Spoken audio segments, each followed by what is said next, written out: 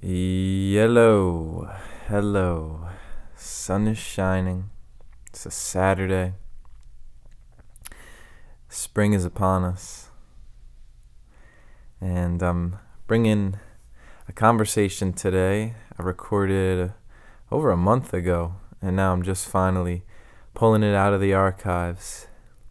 I'm speaking in this conversation with two gentlemen, Sway Shadows and Tune TWS, and these guys have a YouTube channel called Slippery Slope. That's how I discovered them. My good friend Sean showed me their channel, and I thought, hey, I'd love to sit down with these guys and record a conversation. And so we go all over the place, and it seems timely that I'm posting this episode today for anyone who happens to tune into the Facebook world or has seen any flyers around Philly. I was involved in organizing an event last night, and even now, afterwards, I'm still not even sure how to describe this event. But this is a part of my life that I'm exploring now, is this art of event organization, creating and curating an experience that brings lots of people together and ultimately provides some sort of joy or inspiration. And so the last couple events I've organized have gotten few numbers, very few people, but well, it's raising questions about what is success. And so I thought, hey, what's going on? If my intentions are pure and I'm organizing these events that are supposed to be good for the soul and good for the community, why aren't people coming? And that way of thinking has so many areas to look at. Like, what is success? Is it lots of people coming? I mean, that's nice. That's great if I can be involved in something that brings joy and inspiration to lots of people. But even still, just getting down to the basics of it, the foundation of like this idea of joy and inspiration, that I am like a vector, that I'm the source. I've created something that brings joy and inspiration to people. There is this like selfish part of it, and it's not like, oh, I created it. It's not about, hey, everyone look at me and this event I created. But it is just something I feel inside, like, oh, I did something good. And there's nothing wrong with that. I'm just recognizing that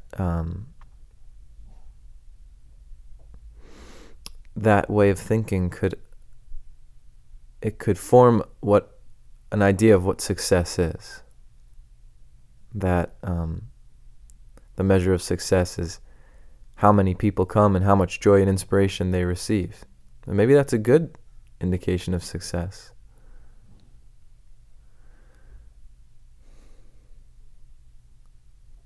I suppose that after last night, I am feeling these feelings of failure. I failed.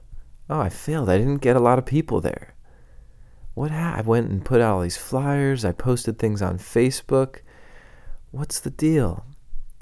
And I ask questions like, hey, what's going on? If my intentions are good, then shouldn't I be successful?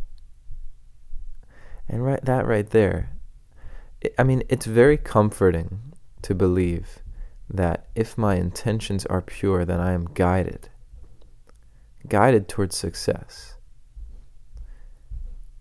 But I have to do some real thinking on what that vision of success looks like. So anyway, speaking with Sway and Tune, and really in a lot of these conversations on the Feelin' Philly podcast, we are talking about this better world that we can envision. There's the title of this book I love, The More Beautiful World Our Hearts Know Is Possible. It's by Charles Eisenstein. Haven't even read it. Still digesting the title. It's such an amazing title. And so in this episode, we're talking about politics. We're talking about the everyday. We're talking about jobs. What is it? What are we all doing here? Maybe we're trying to provide joy and inspiration. But where does joy and inspiration come from? What creates joy and inspiration? I don't think it's something that can be given or maybe it can. These are far out ideas, hard to touch upon. Honestly, I've been feeling confused. There are experiences in our lives that can make us feel very certain that yes, this is good. This is what I'm doing. This is my work. This fuels me. And then there are experiences that make me question everything. Am I doing the right thing? Oh, I'm not good at this. This isn't for me. Oh, I need to get out of here. This isn't the place for me to live. These aren't my people. Start to question everything. It feels much better to be on the other side of that. To feel home. To feel home with the people around us, to feel home with the environment we are in, to feel home with the experiences that we are involved with, to feel home with the work that we're doing. Home. Home. Home.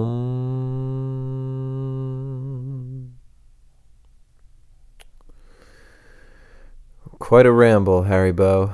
Quite a ramble. So much more to say, and perhaps nothing more to say. I am but a servant of the greater good. And I believe we all are. Let's just remember that. And it's in every moment, every single moment. I'll just end with what I've written in my journal recently. Whenever I ask myself, what am I doing? What am I here to do? Well, I'm here to be a part of the healing process of life on Earth in this universe, to heal the wounds of poverty, war, and ecological destruction. And I'm also here to learn how to live in a perpetual state of peace and love. And those two missions, they feed each other. They serve each other.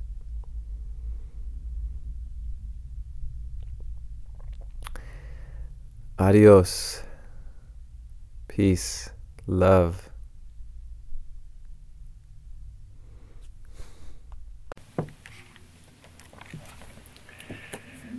Here we are. What's up? Hello again, world. Hello. You know what? I usually do an intro, but I've been listening to your videos, and I love your intro. It's so catchy. I feel like I need to start doing something. Yeah, we do love ours, So, for my listeners who may not be familiar with Slippery Slope, could we come in with your intro? Okay. Set it off. What's cracking, y'all? It's your boy. What's cracking, world? It's your boy TWS Tune. It's your boy Sway Shadows with your favorite show, Slippery Slope. Climbing again. You know what I'm saying? That's You know? the one, We, man. we like to bring a little bit of energy when we approach messaging. You know, we got positive things to say, and we know that we need to say them well. So we wanna make sure that we draw the people in. And that's our approach. Definitely. Got the hot topics Hot topics off the coming noggin. off the noggin. Off the noggin. Yes. One or two. You know. Definitely, because it really be unscripted. Like, we really will sit there just real quick. Like, Yeah, the way this what we thinking about the way we today. operate is we decide to film, we meet, we talk about maybe some things that we've been going through or things that have been on our mind, and we each decide a topic, and right after deciding the topic, we start filming. So literally, we don't even have any time to begin to articulate or set any game plans, but if you watch our videos and you see, it's like we're playing off of each other as if it was scripted. You know, I'll come in with my first topic and you know, I'll start to discuss, and he'll bring in an analogy, you know, that I start to walk off, build. You know, he'll talk about a ship, you know, and I'll play off the ship. He'll talk about an elevator, and I'll play off the elevator. You know, so it really comes down to being a proper team. You know, you need to trust your co-pilot. Together we stand. Yeah. Yeah, I discovered you two. Sway Shadows, Tune, TWS, and I want to talk about those names in a little bit, but I discovered you two through a mutual friend who showed me your YouTube channel, and within the first 30 seconds, I thought, I need to bring these guys on the podcast. Definitely appreciate that. That's real. We definitely wanna approach as many audiences and work with as many talented people as possible to get out the proper messaging. You know, promote Crazy. messages of progress. That's what this podcast has many purposes and missions. One of them is to bring together these diverse communities. And so as I was telling you guys earlier, like, it started off, I was interacting with the yoga community of Philadelphia, which is an interesting community of, like, very spiritual folks. But Yes, it is. it's expanded, and now I'm talking to people with different perspectives. And those perspectives are important for all these different communities to hear and to understand. Sure. And so, I definitely, I've got working at the company I work for, there are several yogis and yoga enthusiasts, you know, so I definitely know the open-mindedness that comes from the community. Yeah. You know, the awareness of self. Yep. You know, the ability to breathe through your issues, to understand that any pain, anything that's going on can be accomplished with a calm spirit and a calm heart. That's something that I can admire, you know, something that anyone should be able to get behind. Along with messages that come from all sorts of cultures. You know, you have skater communities and band communities. We have hip-hop communities, different religions and ways of thinking and living. They all have some real truth to them, don't they? Don't they all share some commonalities? When we look at the many social contracts of the world, the Mayflower Compact, the Magna Carta, the U.S. Constitution, what are some things that they share in common? They share phrases like the common good. When, as people, do we agree to give up our freedoms, if not for the common good? When do we choose to sit and work as a team, pursue team efforts, if not for the common good? This is something that we should be pushing every day. There are lessons to be had from multiple religions and religious texts. If we were to look for the good in things as opposed to the differences and the opposing natures, we'd find some true progress. We'd be able to bring ourselves to some real truths. Capital T. Because together we stand. That's real shit. Like, that's why I am who I am. Because, like, I'm this person that's, like, always able to just help people, and when I needed the help, I received it back, and it was like, where would I be without it? You know what I'm saying? And it's like, damn, if people were the same way-ish. You know, if we were to Why continue to believe in common goals, common efforts, team efforts, if we were to stand together on a daily basis, even with our differences, how much could be had? How much could be gained? How much could we do for society as a whole, if not the grandest things? Now, you guys have this beautiful ability to dispense this wisdom smoothly, articulately, in an entertaining way, no less. And it raises questions for me because to be able to do so is not easy, or so it seems.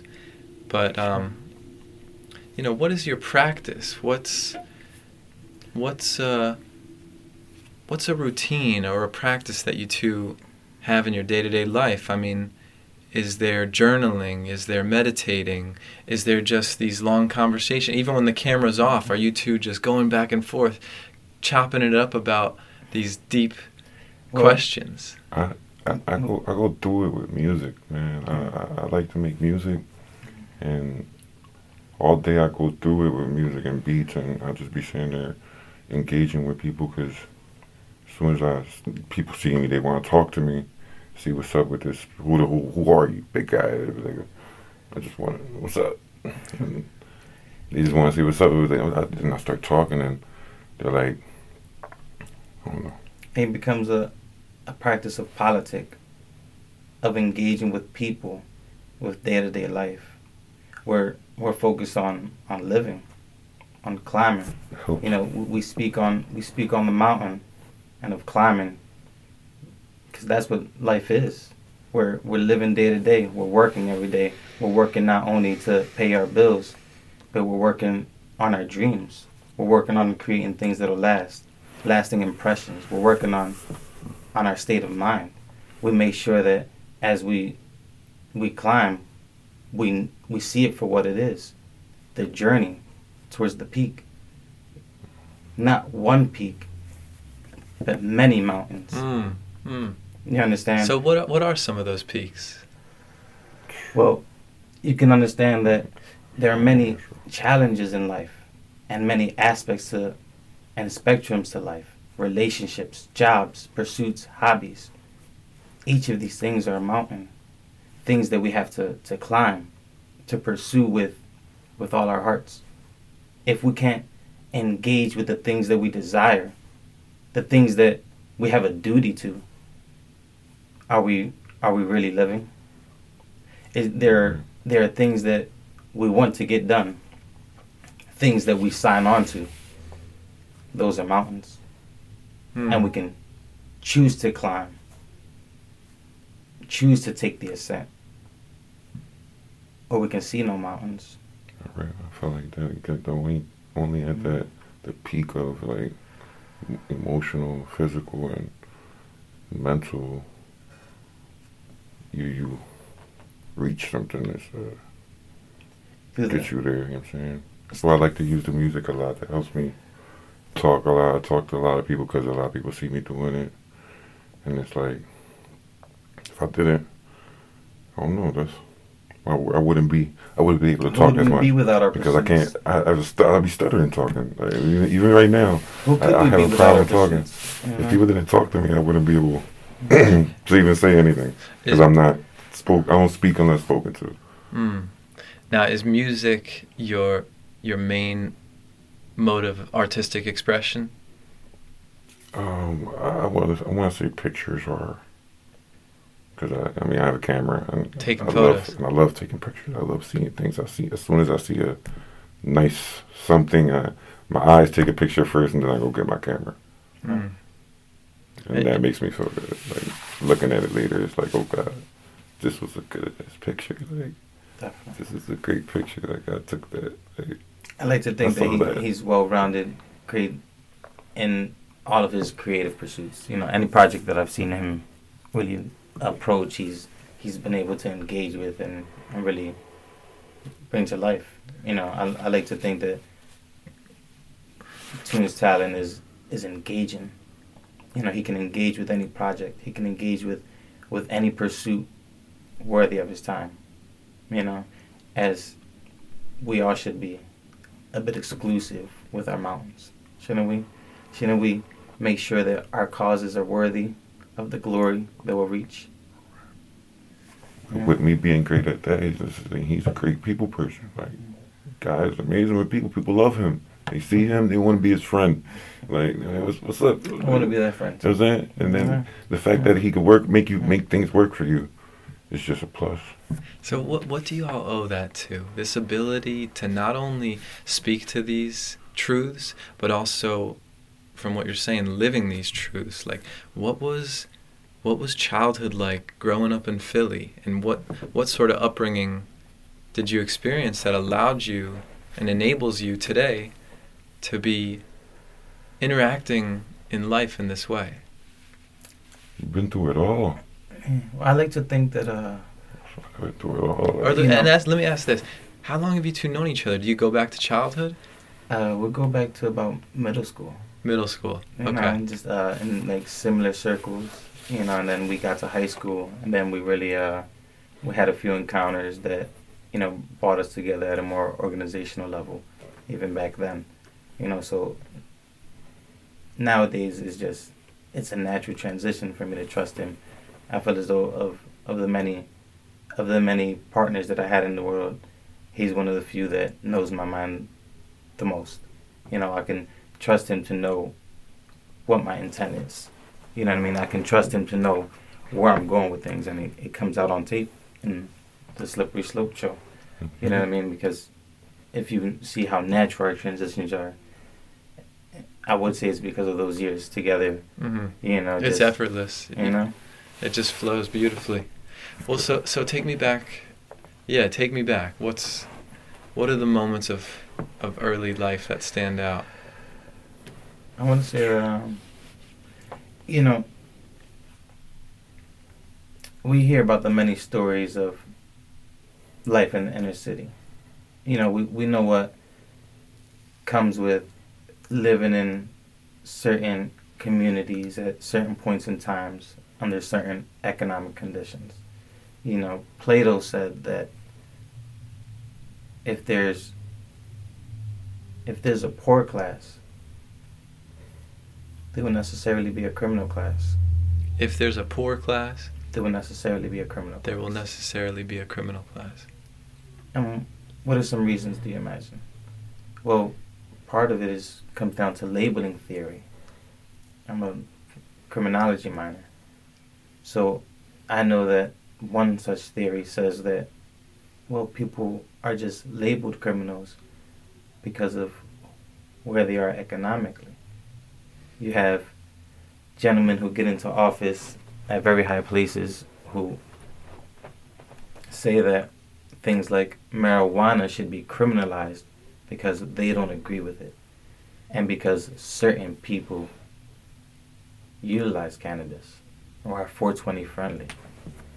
Although statistics say that most Americans agree with it, there are a few who just don't.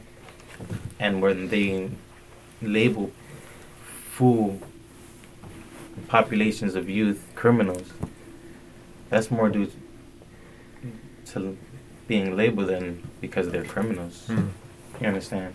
You're saying like the label actually creates this stigma. The stigma. Okay, the stigma. You know what I'm saying? We're much like any other brand, any other trend. We the people create it. We're in control of what brands we push and what sorts of ideals. Nowadays, in the hip hop community, you have gentlemen like Meek Mills and Jay-Z pushing prison reform.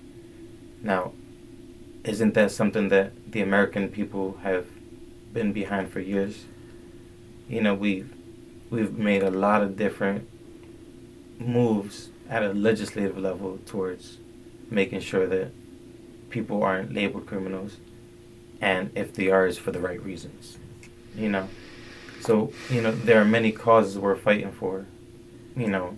We feel as though our cause is just the promotion of people. We don't necessarily want to ruffle any feathers or create any sort of social movements, what we want to do is create movements within the self. We want to create a positive state of mind among the people, among the masses. So this labeling phenomenon, did that affect you? Did that play a role in your earlier years? Well, I would definitely say that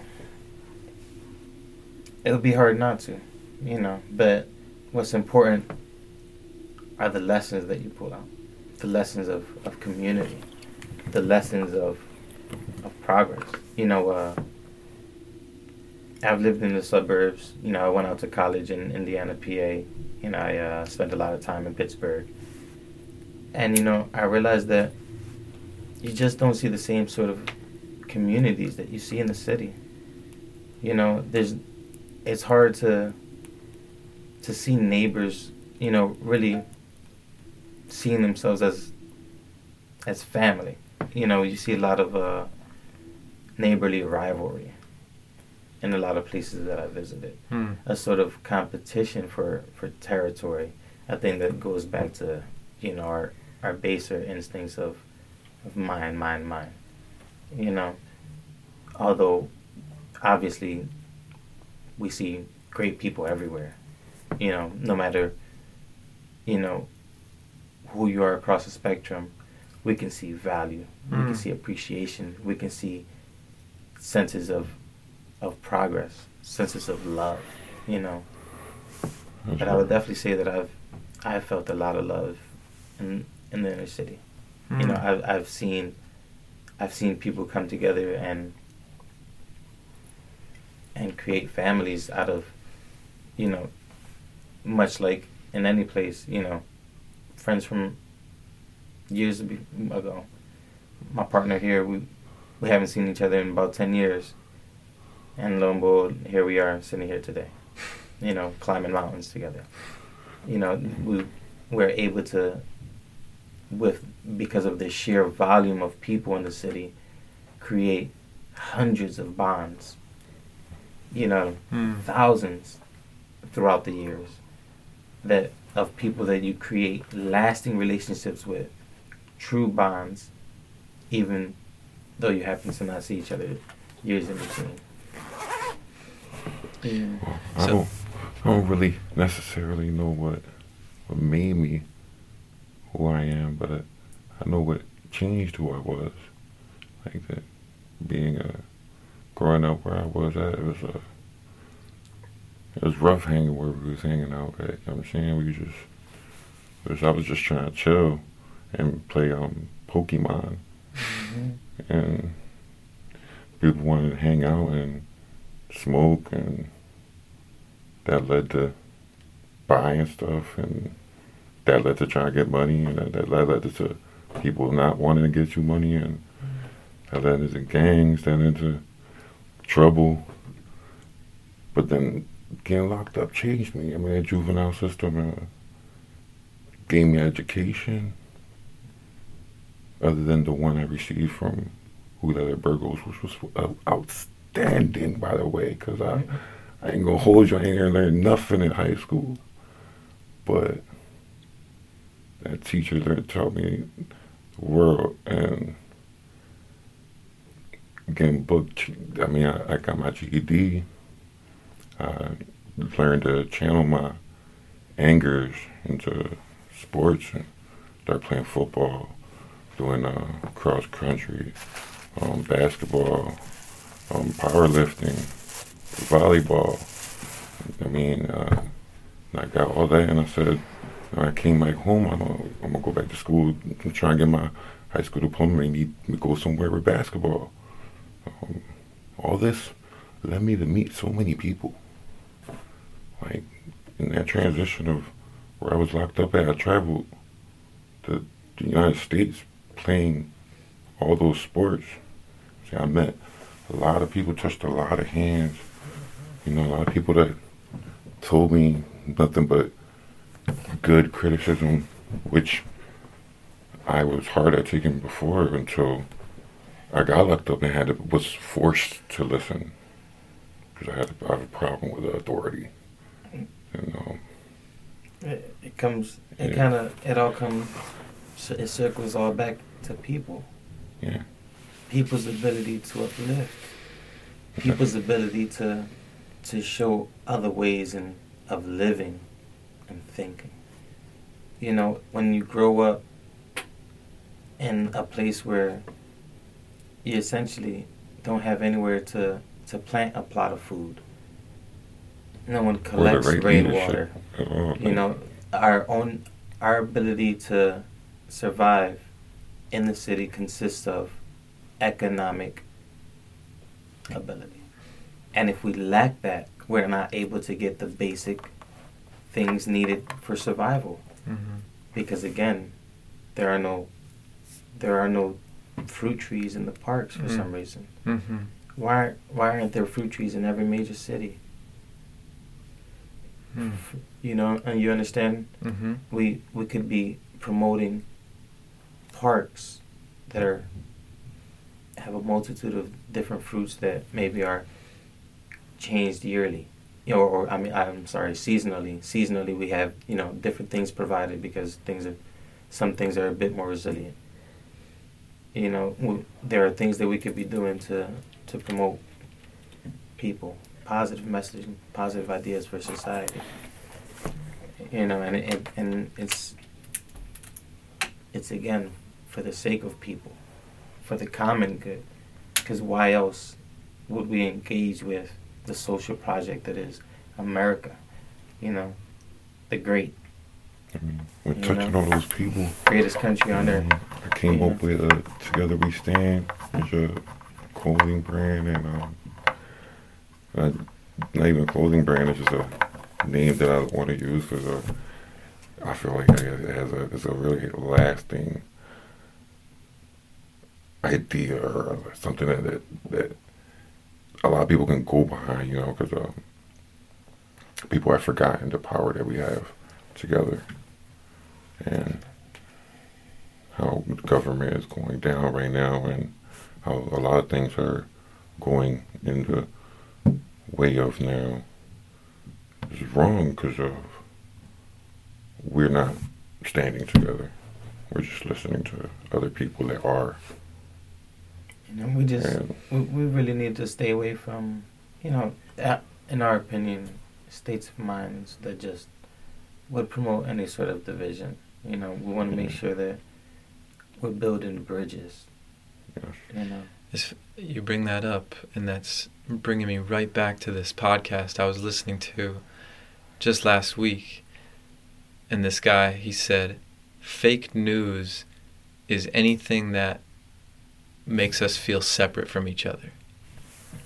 So anytime you're watching news and you're wondering whether or not this is true or false, just use that determination of whether or not it makes you feel more or less separate.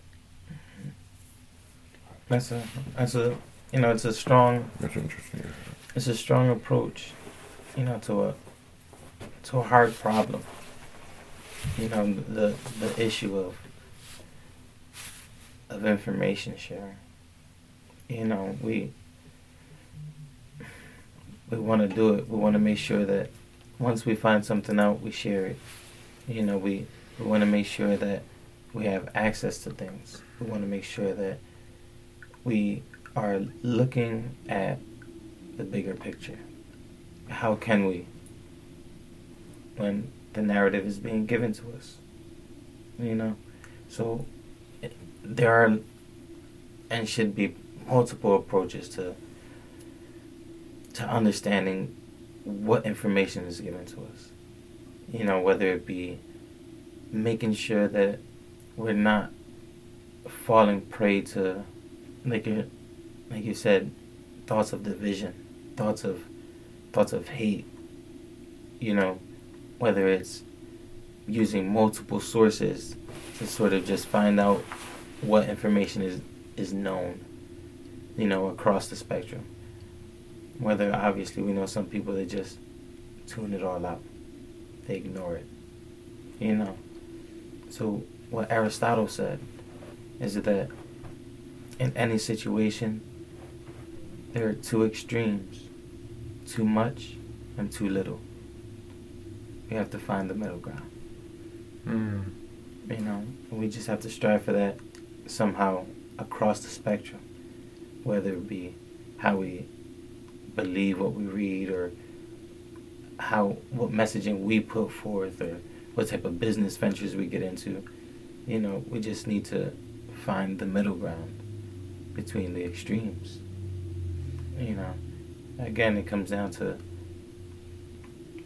looking at people over the years who've shared some common beliefs. What are some commonalities among philosophers and religious men? Well, their thoughts of progress, of the common good, as we said, of ensuring that people are going in the right direction. You know, when we choose to live by certain rules, we want to make sure that those rules have validity, that they are pointed in the right direction. You know, and that's where obviously rules of living in inner cities come from. Mm. You understand? Rules to the game, as it will. There are rules to working in a corporation. There are rules to working in school, being in school. You know, we need to act accordingly. Yeah. So as you start to ask these questions, because I feel as though it's a natural progression for any soul seeking to understand this world a little better, is to ask these kinds of questions. These questions about what kind of world is already being imprinted on me. What kind of conditioning have I been experiencing? Mm-hmm. And what kind of story have I been told? Yeah. And what kind of rules am I subject to? And so asking those questions can bring up lots of different reactions. You know, one reaction might be the yoga way, mm-hmm. to cultivate self-awareness and seek health of the mind, body, and spirit. Mm-hmm. And some people take it to be activists and actually take it to the streets, protest, not necessarily protest, but at least, you know, be radical, go out and get food out of a dumpster and go serve it in a park. Yeah. So it seems as though you've been starting to ask these questions, and these are the questions that come through on your videos of Slippery Slope. So then what happens afterward? What happens when the camera turns off and you're back out on the streets? Where are these questions taking you? Well, personally, it's led me to start a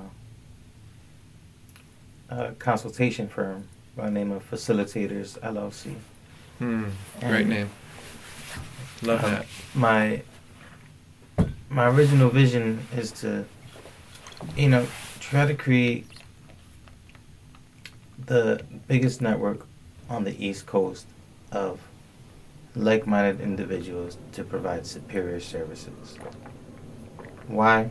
Because inner cities are filled with talented individuals. People who have invested thousands of dollars, time and energy into their crafts. We need to be funneling and channeling and providing the medium for people to show their worth. Express themselves. You know, through their crafts.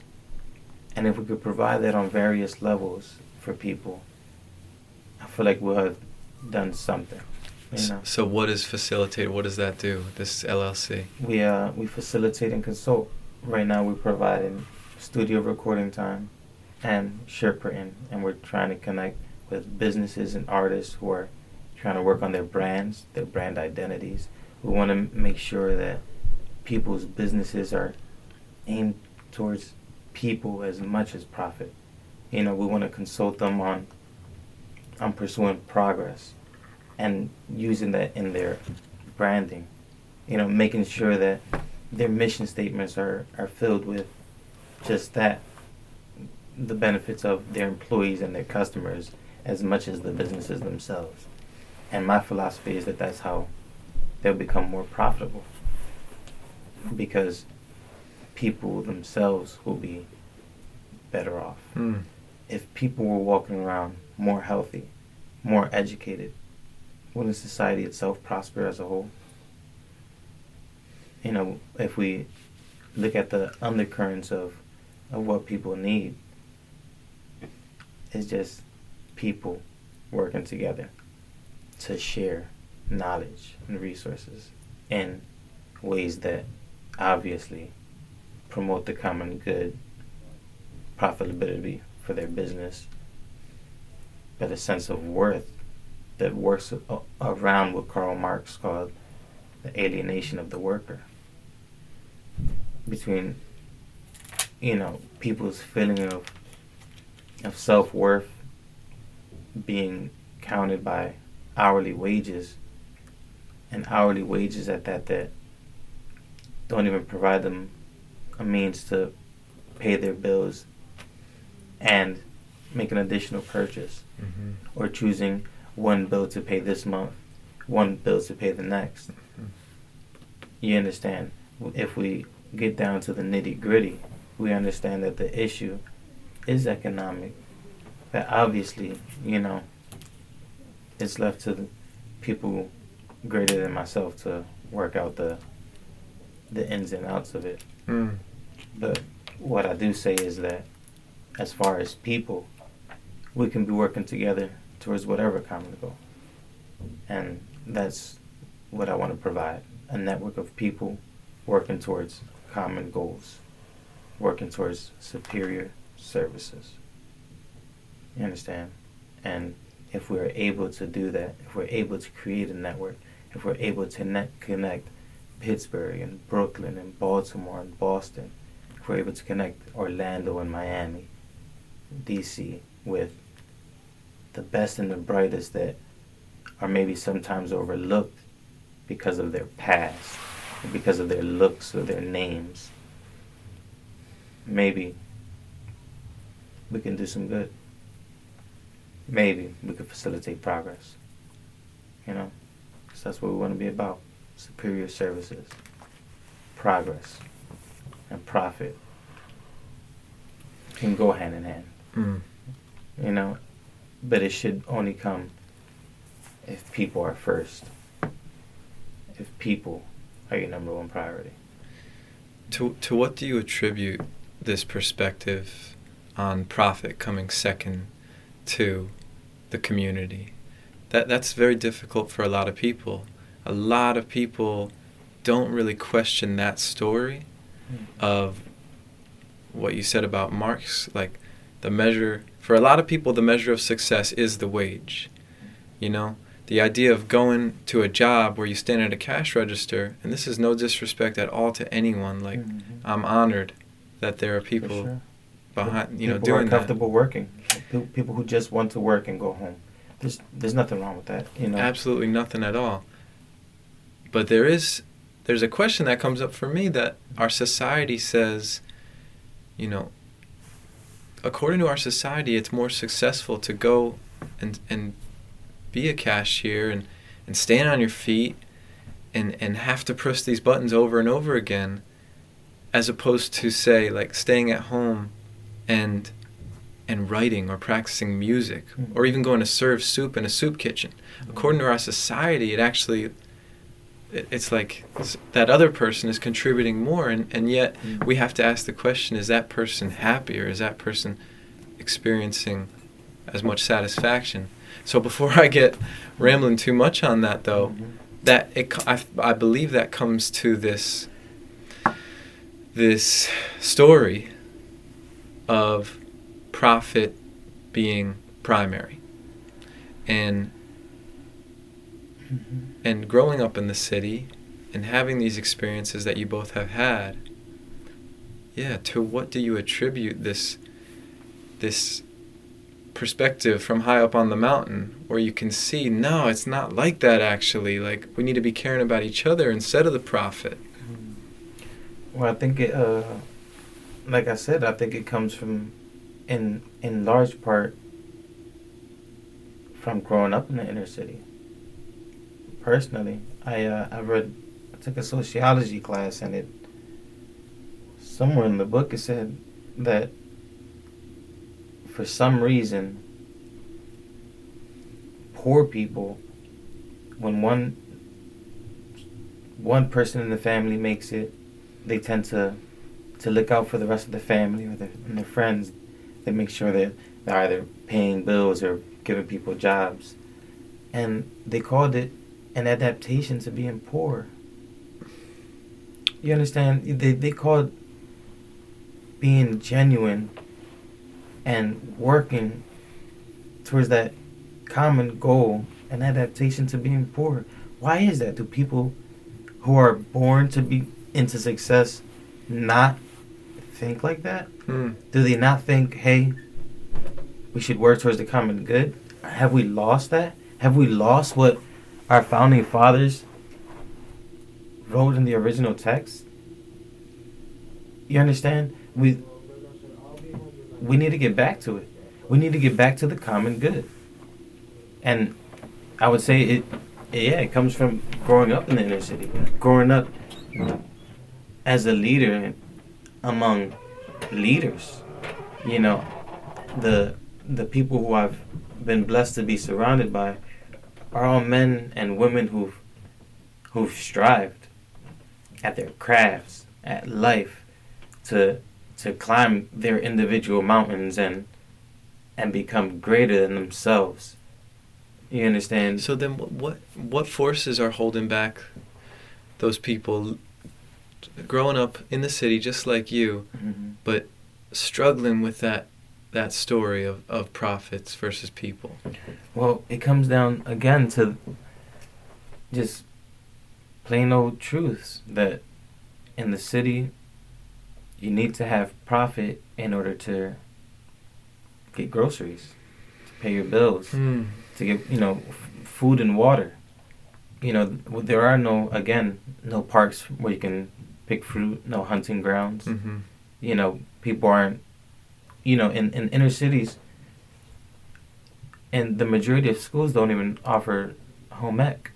We're not taught how to cook or clean or any of the basic functions that are pretty basic to society. To do our taxes. We're not taught what days are voting days. We're not taught really what, we're not taught to play a part in the greater system. I remember taking a class and college, middle school, elementary school. Wow. Elementary school. Going way back. And the teacher was supposed to be teaching us about maps. Maps. And at one point, she said, well, you're not going to need any of this stuff. So some kids stopped paying attention. Dude, I use maps every day. I work for a logistics company. I'm a supervisor for a logistics company. I need maps. I love maps. Why would she tell me that I would never use them? Because I would never travel? Is there some belief even in the teachers that come into our communities to get their 2-year rotation that they're teaching a bunch of animals or something? So again, it comes down to the state of mind and working to promote people, understanding each and every person's value and abilities. And obviously, yes, people can only be good at what they've been exposed to. So if you expose a community to an economy that's built in the underground, well, people are going to thrive in that because people are naturally good at whatever it is that it takes to survive. So, you got to understand that when people turn to selling drugs or, things that would be considered petty crimes in order to survive, shoplifting, what have you, it comes down to them looking towards survival. Now, I'm not going to justify, those hard crimes. I can't. But for those that are looking for survival, that that are only doing so and to make ends meet, who don't look to harm anyone, and who haven't, and who have no record or background in hurting people. Are they really criminals? Can we label those people criminals who've never harmed anyone, but a big corporation who can write off the loss, the cost? Should we be arresting people and sending them to jail for a tax write-off? When people protest things, isn't it something that's been given to us as our constitutional right? In the 10th Amendment, powers not given to the federal government are left to the states. Those under the state and that are given to local ordinances. And after local ordinances, it is to the people. And we seem to forget that the people also have a stake, also have a voice. And that voice is granted by another constitutional right, the right to protest and rally. You understand? Our founding fathers had a vision, and that vision was the common good. And that's the America I believe in. That's the America that most people and most Americans believe in. And, we just got to get back to it. We got to get back. Do you guys find that as you are collecting these thoughts, sharing them with the world, and I imagine, I guess this is the first question, like, are you gaining an audience? Have people been tuning in and letting you know that they've been watching and what they're experiencing? People stop me here and there, so I'm like, hey, I watch you. I'm like, thanks. Yeah, we've definitely gotten a lot of support of people saying that they occasionally go onto our videos when they've had a tough day, when they need some motivation, when they're relaxing, and it's definitely, it makes you feel as though you're doing something right when people say things like that, and obviously we want that. We want to make sure that we're inspiring hope, make sure that we're inspiring, the positive state of mind among the masses, and obviously, again, we don't want to ruffle any feathers. I try to, on the show itself, you notice that I try to stay away from politics and partisan thoughts. I like to, as an independent, I like to think that we should be looking for the best causes and the best people, the people who are promoting the good of people. And that's why I support, when I see a candidate who looks as though and speaks as though, and their rhetoric and their background says people come first, well, I can get behind that. And I think that should be the litmus test.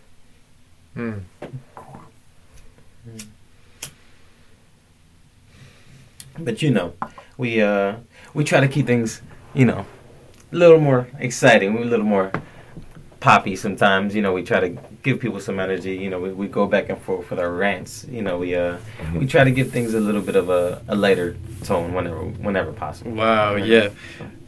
I'm glad you brought that up because, just that brief moment of silence, and I'm glad you brought that in because that's a big part of this too. As much as we can sit here all day and philosophize and talk about the deep stuff, eventually we just got to come back and remember what it's like to have fun, to just enjoy ourselves, to laugh.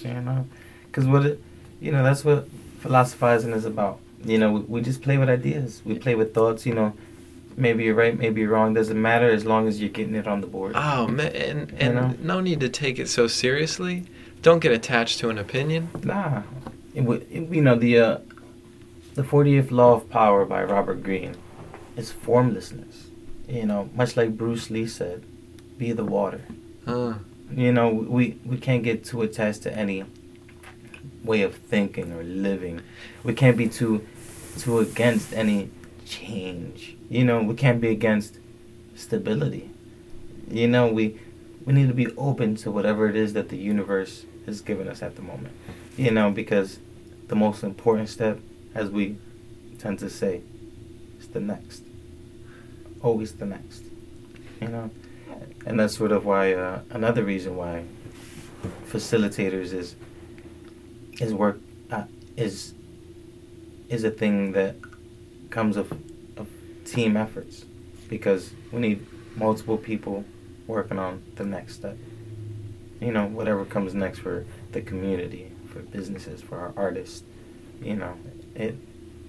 It's a process, and we're promoting Slippery Slope and the show, and we're working on Hotbox Studios. Our artists are going to be traveling and doing shows. It's a process of getting in touch with urban communities in a way that inspires hope and connects them with opportunities that will maybe change life, promote progress. And as we know, the adaptation to being poor is that they'll only do the same for their circles, their communities, their families. So if we know that the adaptation to being poor is to uplift the community, when they're successful, shouldn't we make more poor people successful? Consider that. If we know it to be true, then we know who we should be giving tax stimuluses to. It's a slippery slope. It is a slippery slope. I love what a slippery slope has done to people. It's like, you can say that, like, for anything, like, have a conversation with somebody, like, oh man, it's a slippery slope. Don't go over there. Don't go over there, bro. It's slippery. Just be mindful. Right. Be mindful of the conditions. Because not all mountains are clear. Not all mountains have paths. Sometimes you have to pave the path. But don't you make it a little easier for the person behind you? And that's what we want to do here, facilitators at Hotbox, TWS. We want to make sure that we're promoting brands that are worthy of the glory of the peak. That's what we push on the Slippery Slope show, is messages of progress, of people's ability to climb, although slope may be slippery. Together we stand. I wonder if you guys are aware of, there's this program called TED, Technology, Education, and Design. The TED Talks. TED Talks. Yeah. And there's this one, probably the most famous one, I think. The title of it is Schools Kill Creativity. Yeah. And being that facilitators is really like a breeding ground for creativity, and almost like not only a breeding ground, but once the creativity has been bred, it's then a fountain for people to express themselves and then try and make it into a business for themselves. Yeah. Am I understanding that correctly? Absolutely. We want to make sure that we're helping people build businesses. People who normally wouldn't have, one of our many missions, obviously, will be to make sure that people who are normally disenfranchised or who don't know, that they're able to now know that they can, and that they have a medium to record their music, to start a clothing line, to work on their videography. We want to promote a network of the strongest minds. And we obviously are not going to disenfranchise anyone because of any stigma. We want to make sure that everyone across the board feels welcome here at Facilitators. That any artist with a talent who wants to apply their music to a worthy cause and a worthy label can be signed by Hotbox Studios, and that our artists are being pushed and promoted because of what they represent. And although, again, you know, we do have and want to promote that urban appeal, you know, the music will be just as, you know, provocative as any other to draw the crowd, but our causes will be worthy. You know, our facilitators itself will be promoting multiple different businesses. You know, but it's about building the biggest portfolio of success stories. We want success stories across the board because we know that each success story represents a wider community is now being helped because of that adaptation to be important. So, how are you bringing in artists? Are you guys just like taking to the streets and talking to folks? Like, how is word of Facilitator spreading? Well, we're still in the birthing stages. Okay. You know, we're in the creative stages. Okay. We're in the stages where we're calling in the favors. We're calling in the network. We're building the directory. We're finding out who's doing what in the network, and who's ready to proceed forward. You know, so we've been getting a lot of great calls, a lot of contacts that I've met in college, at work. You know, got a lot of good friends or people that I've respected from across, you mean the schoolyard or, you know, the office. We want to make sure that we're drawing in the best and brightest from across the spectrum. You know, I've got great friends that are in the skating community, in the band community, yogi community. You know, I've got a great guy by the name of Tom Mallory, you know, another guy from the company, and he's just an amazing spirit, a great person overall, and it's him that actually gave me my introduction to Buddhism and breathing techniques and meditation. It's him that I go to when I need some assistance, when I wanna ask something about the mysteries of the universe and get that sort of Buddhist yogi approach. You know, because of his extensive research and meeting with great minds on meditation and what have you. You know, so we know that we want to make sure that we're looking at ideas from our religions, ideas from our ways of life, you know, because there's something to be learned. I've had so many jobs throughout my years that have each taught me a little more about the world. You know, I worked as a supervisor for the U.S. Census Bureau. I had an internship with Bank of America. You know, I worked for nonprofits, the GPUAC downtown. You know, I was a landscaper for many years. I was a after school team leader for after school programs for a lot of years. And, you know, now I'm supervisor for the company, the logistics company, and you know, it took me 8 long years to get my degree because of the sheer magnitude of the climb, the many other mountains that I was conquering along the way. You know, and there's nothing wrong with dividing your time and letting things take as long as it needs, because the universe will answer. Yeah, I brought up that TED Talk, Schools Kill Creativity, because I was curious, and I guess you're working towards this and just getting your feet moving on each step along the way, but you know, if you foresee that as you bring in clients and as you are cultivating creativity among the people you work with,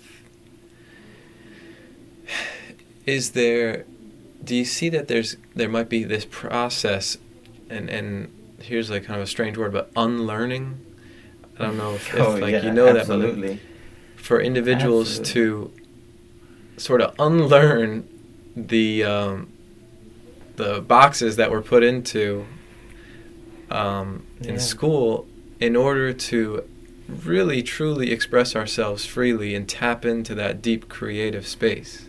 You know, you were asking earlier what stops people from being able to think the way we do or provide the similar messaging. You know, and it comes down to what you're saying, these sort of boxes that they've been putting mentally with the lessons, you know, with the normalization of certain things and ways of being and living. You know, so if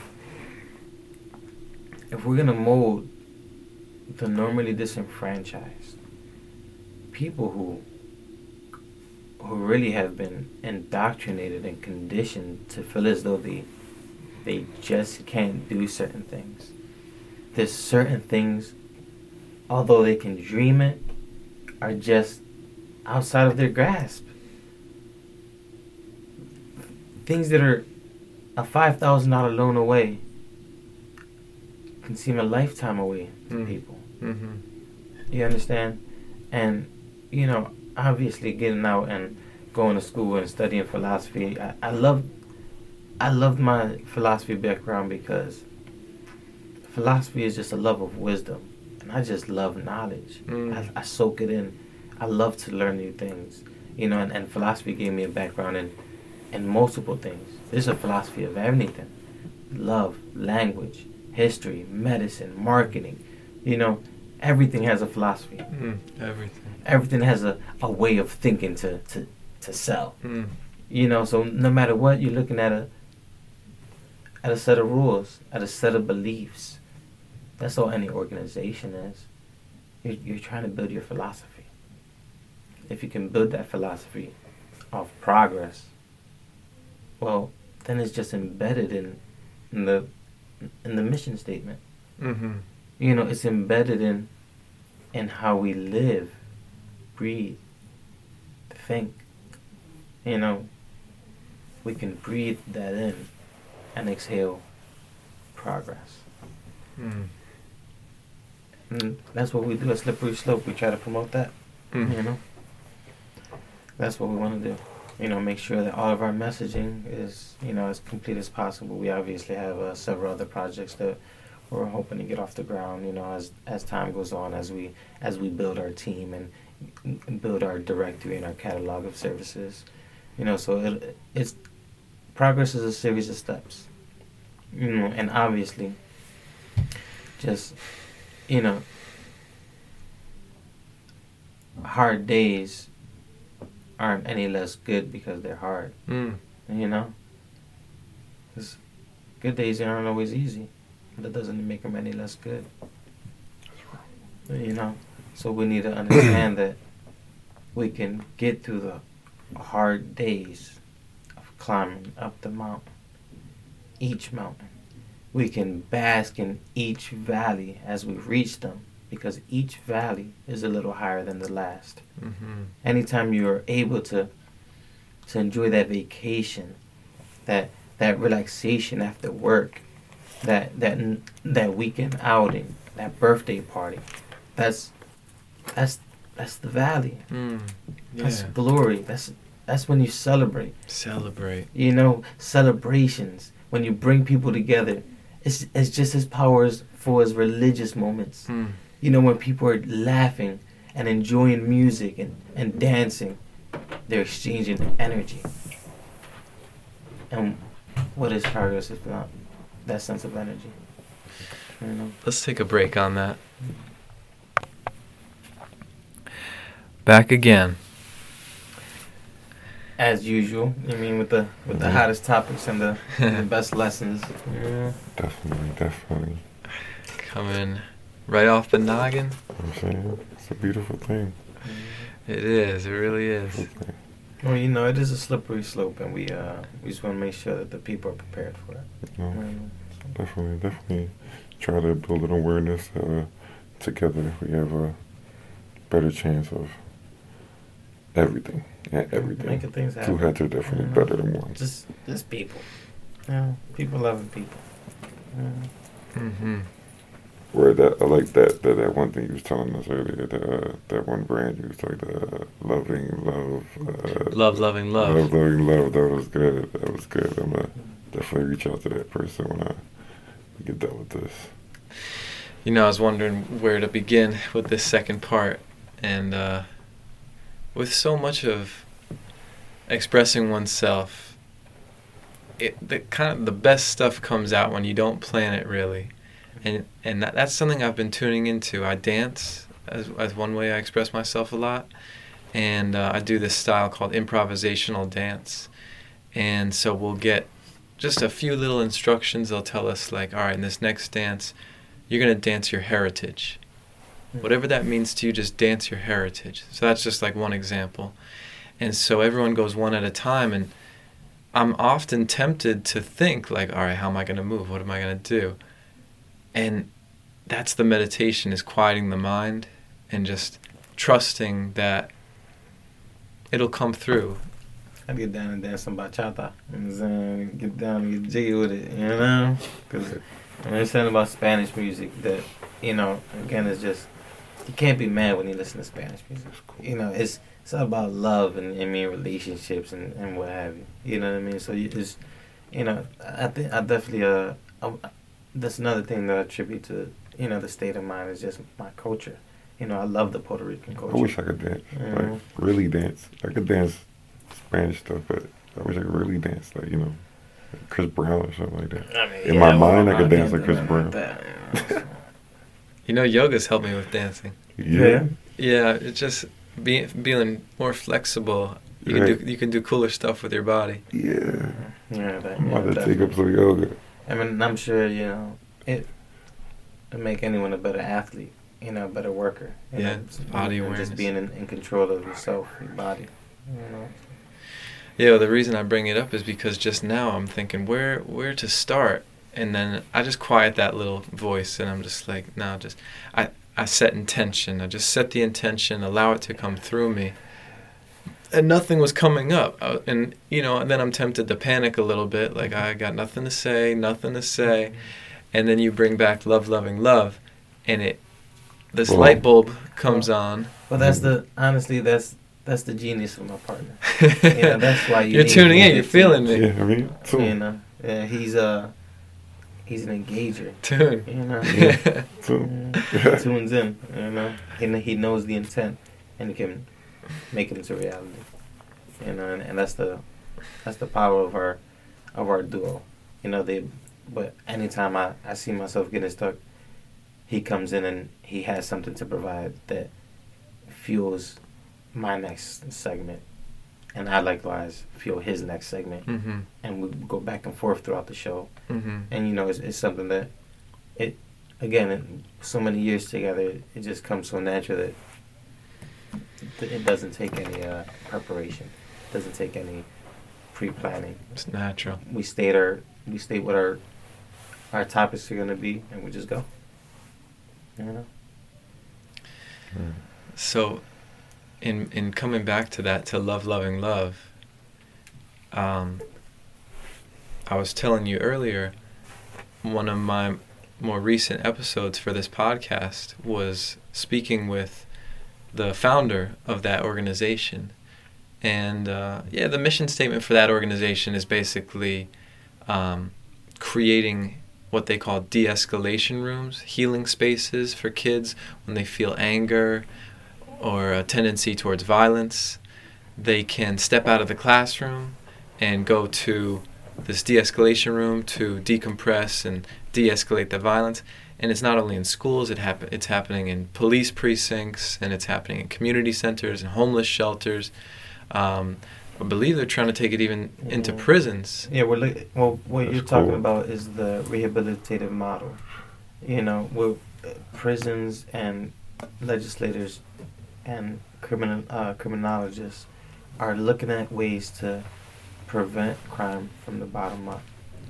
Rather than, you know, we have the normal tradition of criminal justice that's all about enforcement of the law, you know, arrest, you know, and this is how we're going to do it. But now you have criminology that's looking at, well, why is crime happening? What is crime? Are all things really crime in the sense that we believe them, in the sense that it's like bad things that people do and they should be arrested for? And how many of them are just habits that have been labeled as crime Mm. by people in power who don't agree with certain habits. We all know about Nixon's war on drugs, what the true source was. He came in, he had two issues. He had hippies that were fighting against the war, and he had the civil rights movement that was going on at the same time in the 60s. One foul swoop, war on drugs, communities ravaged. Mm. Distract. By the time Reagan came around and the first private prison came about, it was primed. It was what? The people were primed Mm. for mass incarceration. Mm-hmm. You know, and now it was an industry, the private prison industry. Now I don't want to get too far into it, because it's Slippery slope. it is It's a slippery slope. It's a slippery slope. But it's it's one of those things. We got to be mindful of our history. We got to know things. Not that obviously there are things that people do that we would all agree are terrible things. So we want to make sure that we have ways of addressing that. We want to make sure that first and foremost, though, that the true spirit of prison or punishment is met. We are agreeing that the government can punish us because they're seeing that we won't do it again. So if we are seeing recidivism rates at a high, if people are going right back to prison, then maybe it's not doing its job. It's not living up to what was promised. So maybe, I'm not saying take the money away. Maybe we give them more money if they do things a little better. Because obviously we know that in an economy that's built around services, money talks, and the government has to answer. Taxpayers have to fund the common good. So let's pay them to do things the proper way. Let's give them some incentives, maybe, if they stop being such, mongers of, children sometimes. But I don't want to get too far into that. Yeah, I want to respect that you don't want to get too far into it. Mm. But it's tragic, and it's something that is hard to not speak about. And Toon, I'm being that you have actually experienced that system firsthand, what comes up for you when this topic comes up? Like I said, man, it changed me. I was happy it changed me. Ain't nothing bad come out of it. I feel like it worked for me. Mm. Saying word doesn't work for a lot of people. Saying it humbled me greatly. And I just came out in my prime. Like what I thought was my prime. See, there's a theory in criminology that says that 25 is the cutoff for criminality. Most people after 25, they've now got set in their ways. They've coasted. They now, it's, if anything, it's minor crimes, speeding, alcoholism, things like that. Like someone probably won't commit a major crime after 25. After 25. If they haven't already. And then, so for those that after 25, they're labeled what's called a lifelong offender. So if we know that we're looking at 25 at the age coast, and we're arresting people in their teens, it's sort of one of those things that we know that there's a certain amount of discretion that officers have, and there are great officers out here, and we want to promote, again, our police forces. We want to promote our first responders. We want to make sure that people have the resources to do the best job possible. We want to make sure that if there's some teens that need a kick in the butt, as opposed to cuffs, we want to make sure that they know that that's an option available to them. And it's granted to them with their discretion. And we want to promote that as one of their tools. Now, you receive the cuffs, right? Yeah. So why did your story go so differently than the stories that most of us are used to hearing about, of recidivism and people just getting stuck in this cycle of going back and forth between prison? They don't change. Their people don't change. Some people don't want to change. It's like, because it's like when you're in there, it's a heavy meditation. Like, it's all you have is yourself. So it's like everybody in there is new to you. So you try to stick to yourself, and you just think and think and think and think and think about what you're gonna do when you get out of there. Some people think about they're gonna do the same thing when they get out of there, but a different way. And I'm just like, that's not what I'm gonna do. I'm gonna do everything different. Like, I'm gonna change everything about myself in this place, and hopefully when I come out, it's a better person. And they're telling me he's a better person. I'm obviously educating myself. I'm making myself stronger, and I'm touching a bunch of people in this place. Why not? Let me just chill. Everything doesn't have to be too much rah-rah. Rah-rah, I mean the things I was doing that got me in this situation where I had to It all comes back to the conditioning that you were referring to. Some people are just too far conditioned, into one economic plan. You understand? Some people have learned one trade so well that when things get hard and that minimum wage job that they attempted and it's just not working, you understand, they have to go back to something that will provide that means. Because again, we're talking about inner cities where you can't plot any vegetables. Mm-hmm. There are no fruit parks. There's no collecting of rainwater. So if you have no funds, you're just not eating. You're not paying your bills. You don't have the basic necessities that are promised with the American dream. So again, it comes back to being that economic issue of, well, people need to be paid a living wage. That's something that we should all be able to get behind.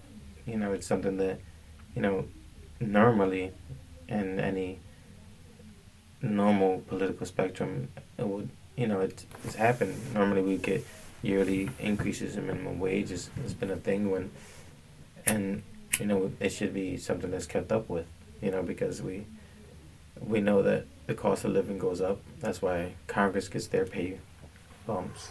We want them to get their pay bumps. We want to make sure that they're able to, live and function and do what they need to do. But so too do the people. It's no question that the elite are playing at a game higher than what we mundane may be.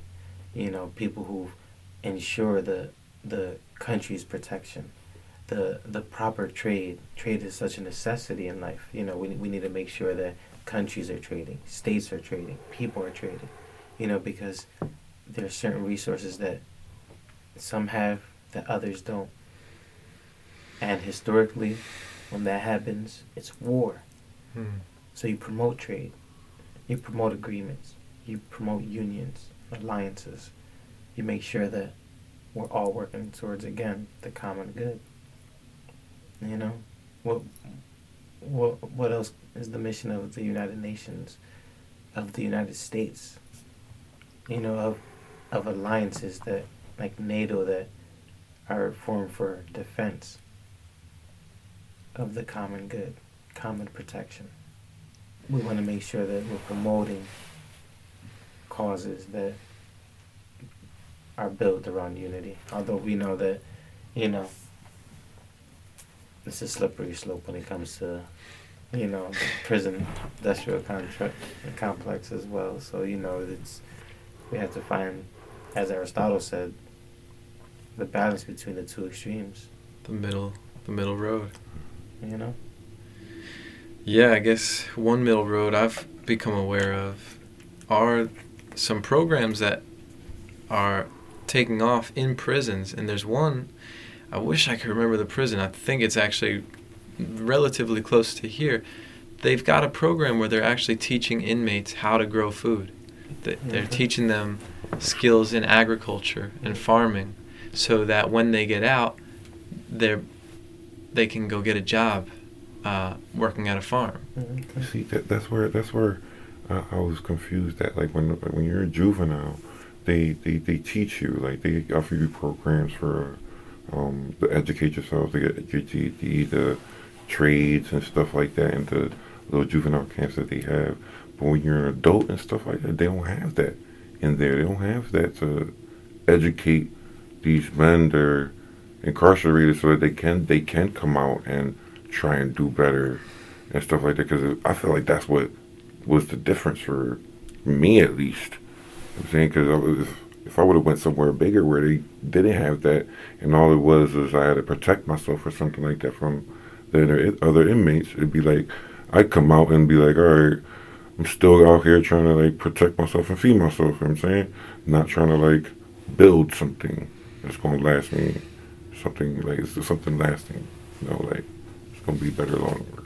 I know that. I mean, that comes back to this idea of rehabilitation, and yeah, I think it's so beautiful. You said like there's a philosophy of everything, and I'm particularly fascinated with the philosophy of crime and rehabilitation, and just this idea of like labeling someone as good or bad. You know, like someone could hear your story, Tune, and they'd say, "Oh, you were bad before. You were a bad kid." And then something happened, and then you became good. You know, and it comes down to, again, That's great. labeling. You know, it comes down to whose bad habits are crimes and whose are just youthful play.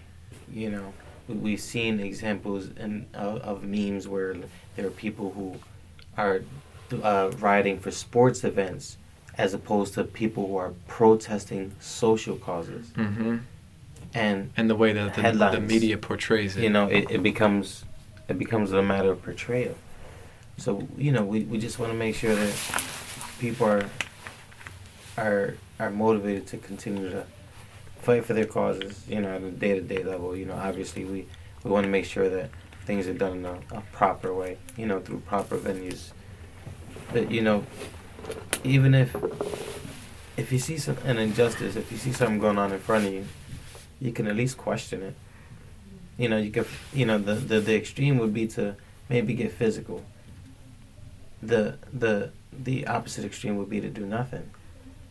So if nothing is an extreme in certain situations, can you really live with that? Can you really live with the extreme of doing nothing? And just in that old saying, silence is violence.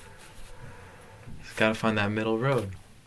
Much like Martin Luther King and Saint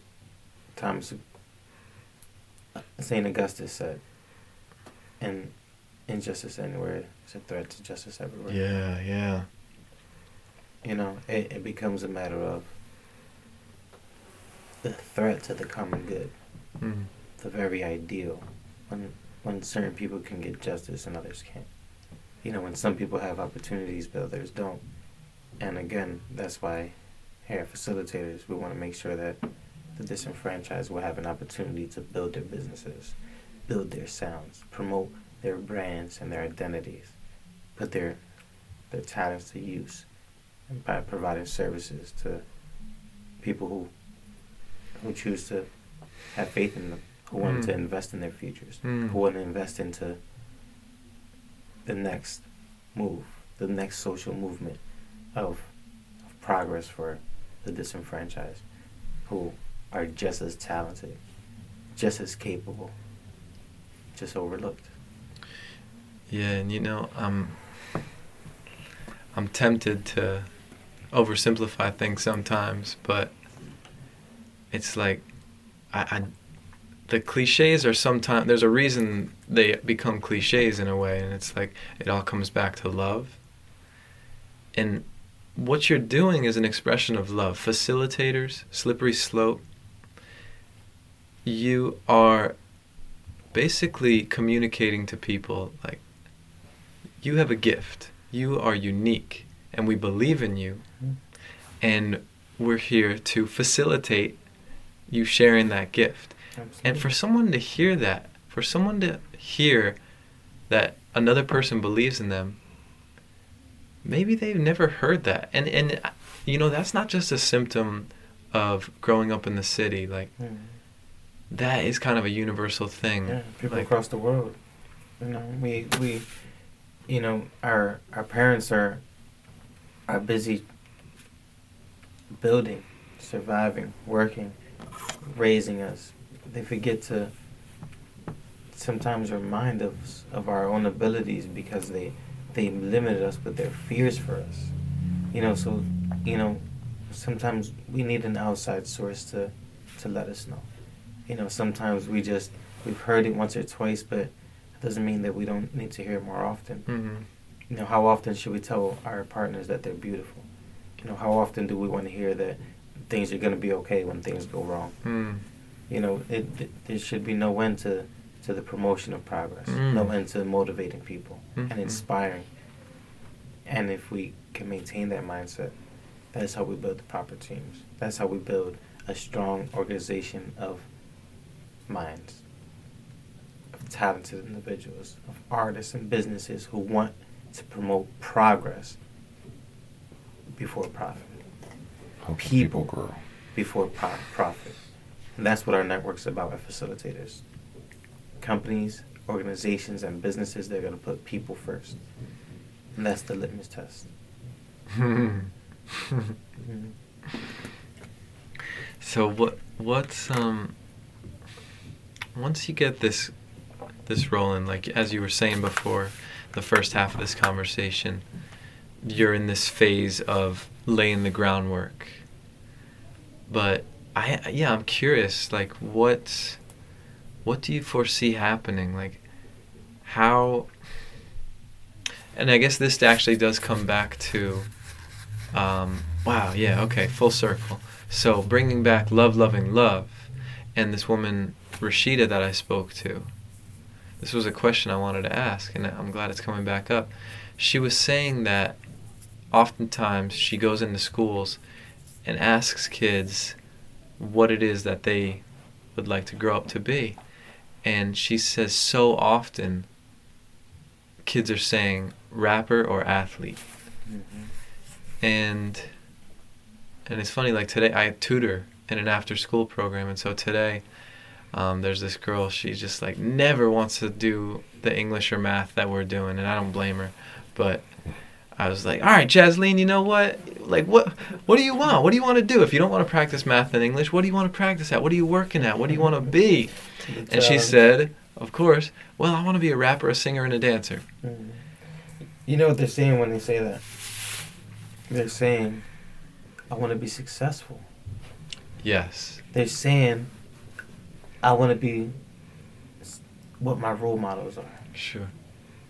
You know, at work, you know who I've gotten as my lookalike at work?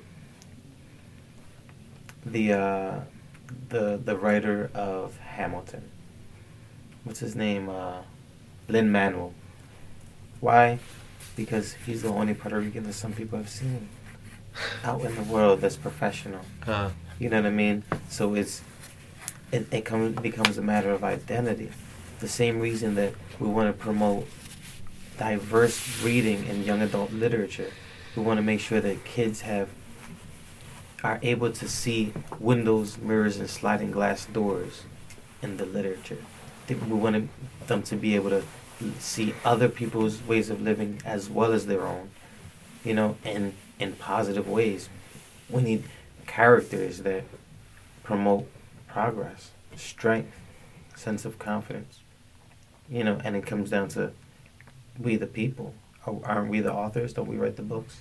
Don't we create the content? Don't we write the songs, make the movies? You know, it comes down to if we create a network of people who are focused on just that, creating content is going to benefit people and promote progress,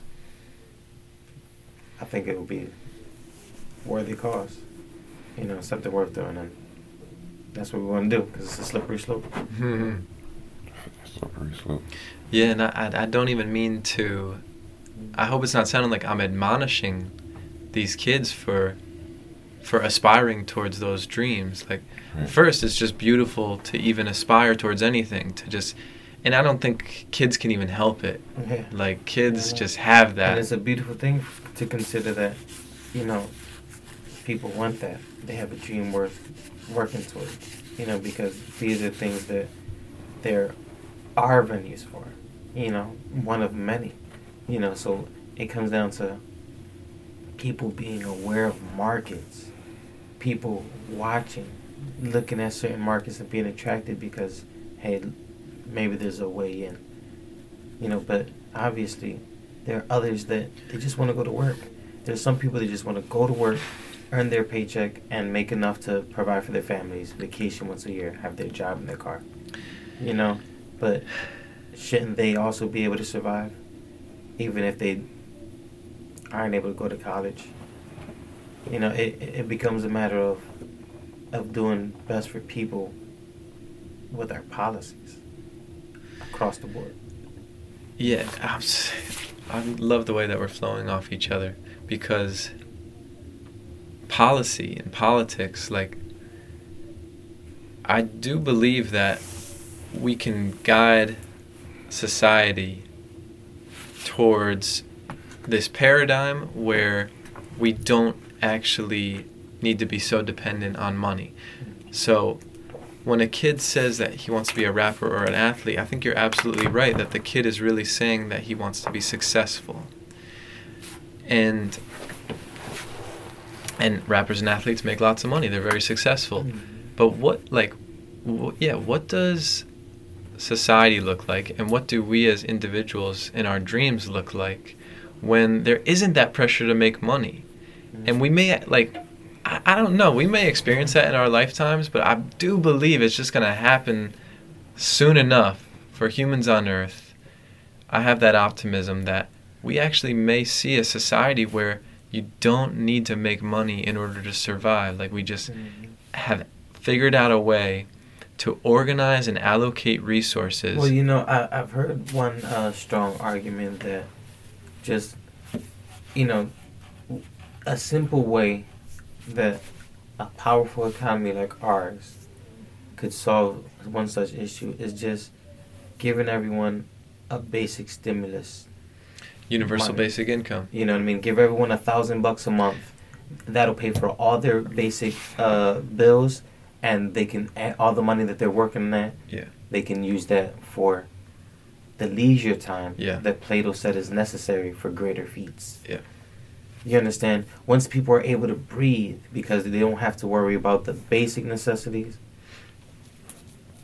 all it leaves them for is space for creativity, for that guitar, that technology that they like, that software, that pursuing the job that they like. If we were all making a living wage, people could work at jobs that they liked, that they're good at, as opposed to jobs that make them money. Yeah. You understand that things go wrong at jobs because people are at jobs that they don't like, that they're not good at, but it makes a little better than the job that they would love. I was wondering how this topic would enter into the podcast. I've been learning more about these ideas recently, and been wondering, to what extent does this podcast also become a platform for advocating candidates and policies. And I feel like it's just happening now. And what you're speaking to, there is a candidate named Andrew Yang, who I'm learning more about him. I think he's actually going on Joe Rogan this week. But he is a candidate who has a platform that is saying that exact thing. He's saying we ought to be giving $1,000 to every American between the age of 18 and 64, no questions asked. And so, yeah, I do want this podcast to be a platform. I'm going to take a lesson from you, Sway, and not dispense my own opinions, but just offer that there is a candidate who's proposing this, and I think it's an interesting conversation to have. For sure, because, the way I look at it is that we've got some bright minds in Congress. We got some bright minds and some of the brightest minds in our government employees. If we were to give them the mission of ending poverty, they could do it. If they wanted to ensure that they had some sort of, like you're saying, universal pay. If we were to take away the stigma of social services, stigmas that promote the common good. What is the Social Security Administration? What are government contracts if not socialist ideals applied to our capitalist system? When we, not to say that, anyone, I believe that our system is the greatest in the world. What system is that? Democracy. Mm-hmm. Our ability to exchange power, have power change hands with a vote rather than with wars. Dude, that is fucking teamwork. Yeah, now a lot of people hear this and certainly agree. And then I do find myself talking to people and hearing ideas that, like, they don't believe the vote matters. And I'm not sure. Honestly, I don't know. But they have basically said, I'm stepping outside of the political system because it's a sham. It's just a show. It's not even real. Well, I don't like to even get into the politics too much because my mind is on too many things. I'd be trying to do too many things for too many people, and it's like it's above me to go there. Cause I let him handle that, I think a lot of people share that probably too. Yeah. That it's not a conversation they want to enter into. Yeah, because it's not like, in their world. It's too even me, I guess, it's just too complicated. These people, the job that they have is amazing, and it takes a lot of. I think it's a hard topic. I think it comes down to, even again, I love Plato because he pretty much touched on it all. He said that when we choose not to take part in our government, we're doomed to be ruled by those inferior to us. We're doomed to be ruled by those inferior in morals and ability. Because a lot of times the most capable don't want the power. They don't want the ability. They want, because they care more about people and the people side than the nitty gritty of ruling. There's a burden to ruling. There's a burden to government. We have to understand that our government officials are doing a lot with the very little. That's why we have to make sure that we're promoting that common good. We want to promote our sense of identity and brotherhood, the camaraderie that's necessary to keep a nation together. We know that there have been rises and falls throughout history of empires, and I think that America has 1,000 years left, 2,000 years left, 3,000, but it comes down to us standing together, letting that spirit of the Constitution grow, because that's, there are a lot of like legal thoughts, and ways of interpreting the Constitution. There's the textualist approach that says by the book, as the forefathers intended, which is hard to really know with considering what the slang was 300 years ago, 200 years ago. You understand? But then there's the idea of the living constitution that is supposed to grow and adapt, that our forefathers could never have ever predicted computers and the internet. So there's certain things that are going to come up that we need to address. And that's the idea of the living constitution.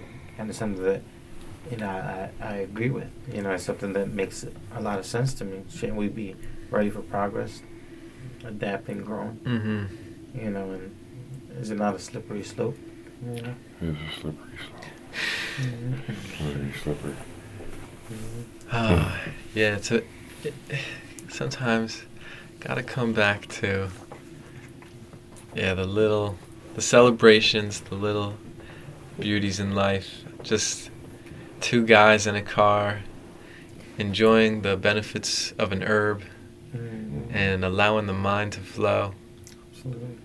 It's a beautiful thing. It's beautiful. We want to get back to the basics. Like Aristotle said, the thing itself. We want to make sure that, again, the products, the services, the messaging. Could we give a good message out every time? I feel, because I don't feel that any episode that we put out is a bad message. I think every time we put out there is a good content where people will be like, all right, I felt inspired from this, or that was good, I didn't know about that, or something like that, because I get those messages and DMs like, yo, I saw that Slippery Slope episode, thanks, definitely going to look out for people on bikes now, because I told them to watch out for people on bikes on that show, because it's just cool. Today's episode, this topic was seatbelts. Seatbelts. And obviously we have the I got a car accident last night. It was crazy. Last night? Yeah, I was coming from New York from seeing doing a show, a DJ Absolute from New York played my music in an event that he was having, and I went up there, and on my way down it was snowing, and I fell asleep. But my guy that was driving, he said that he hydroplaned, he hit a wall, and I wake up. And we doing a spin on the highway, and then it stopped spinning. We was able to get to the side of the road with the OnStar. It was crazy, but that seatbelt saved us because what's it called? The airbags deployed, but the windshield cracked all crazy. So we could have went through there or something like that. If we wouldn't have had my seatbelt on, I was sleep, like I was knocked out.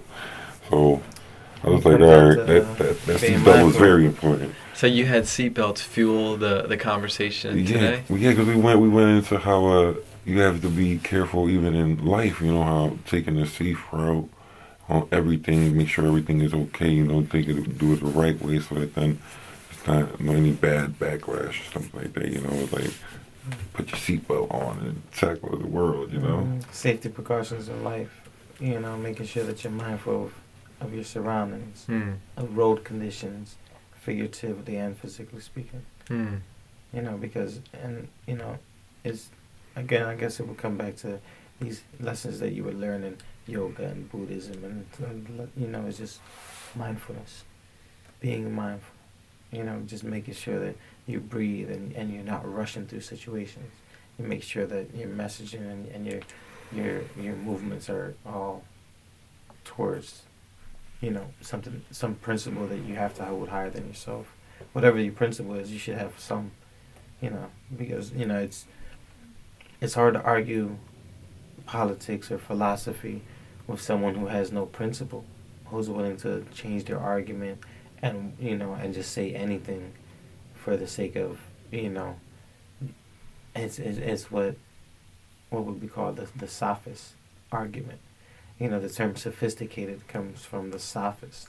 They were people who went around teaching people to win arguments, to look and dress and talk as if they were right, so people would believe them. So they were teaching, local rulers and merchants to the trade and local learnsmen the trade of just winning arguments, never actually having anything of substance. You understand? And that's where the term sophisticated comes from. Looking as if you know what you're talking about to what I guys, essentially. You know, so we have to be mindful of, you know, of really listening to what's being told. You know, just because there's a lot of big words or a lot of, you know, fancy talk or promises from our legislators, our newscasters, our, you know, our salesmen. You know, we got to make sure that, you know, there's substance to the arguments. Yeah. Yeah, and I think, well, you too, I mean, you can take something as mundane as seatbelts and give it substance. Absolutely. Expand it as a metaphor for life and how to take it.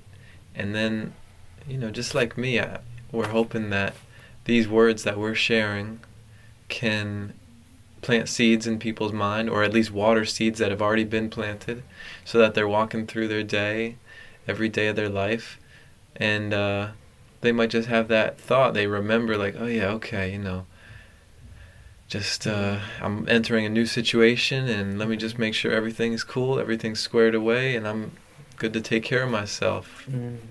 I was looking through all the titles of your episodes, and it's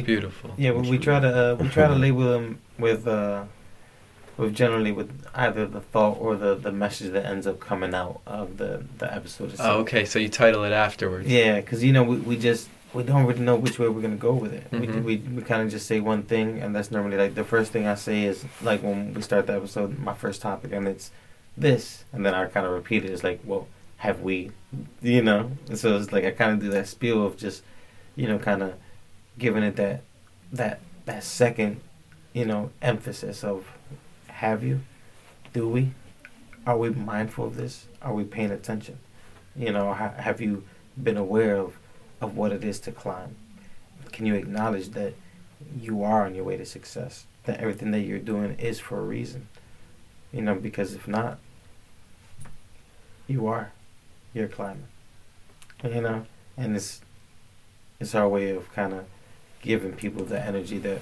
we kind of use in our own lives, you know, with the many projects and challenges that we've overcome and continue to overcome. You know, so progress is a series of steps. We just have to take the next every time.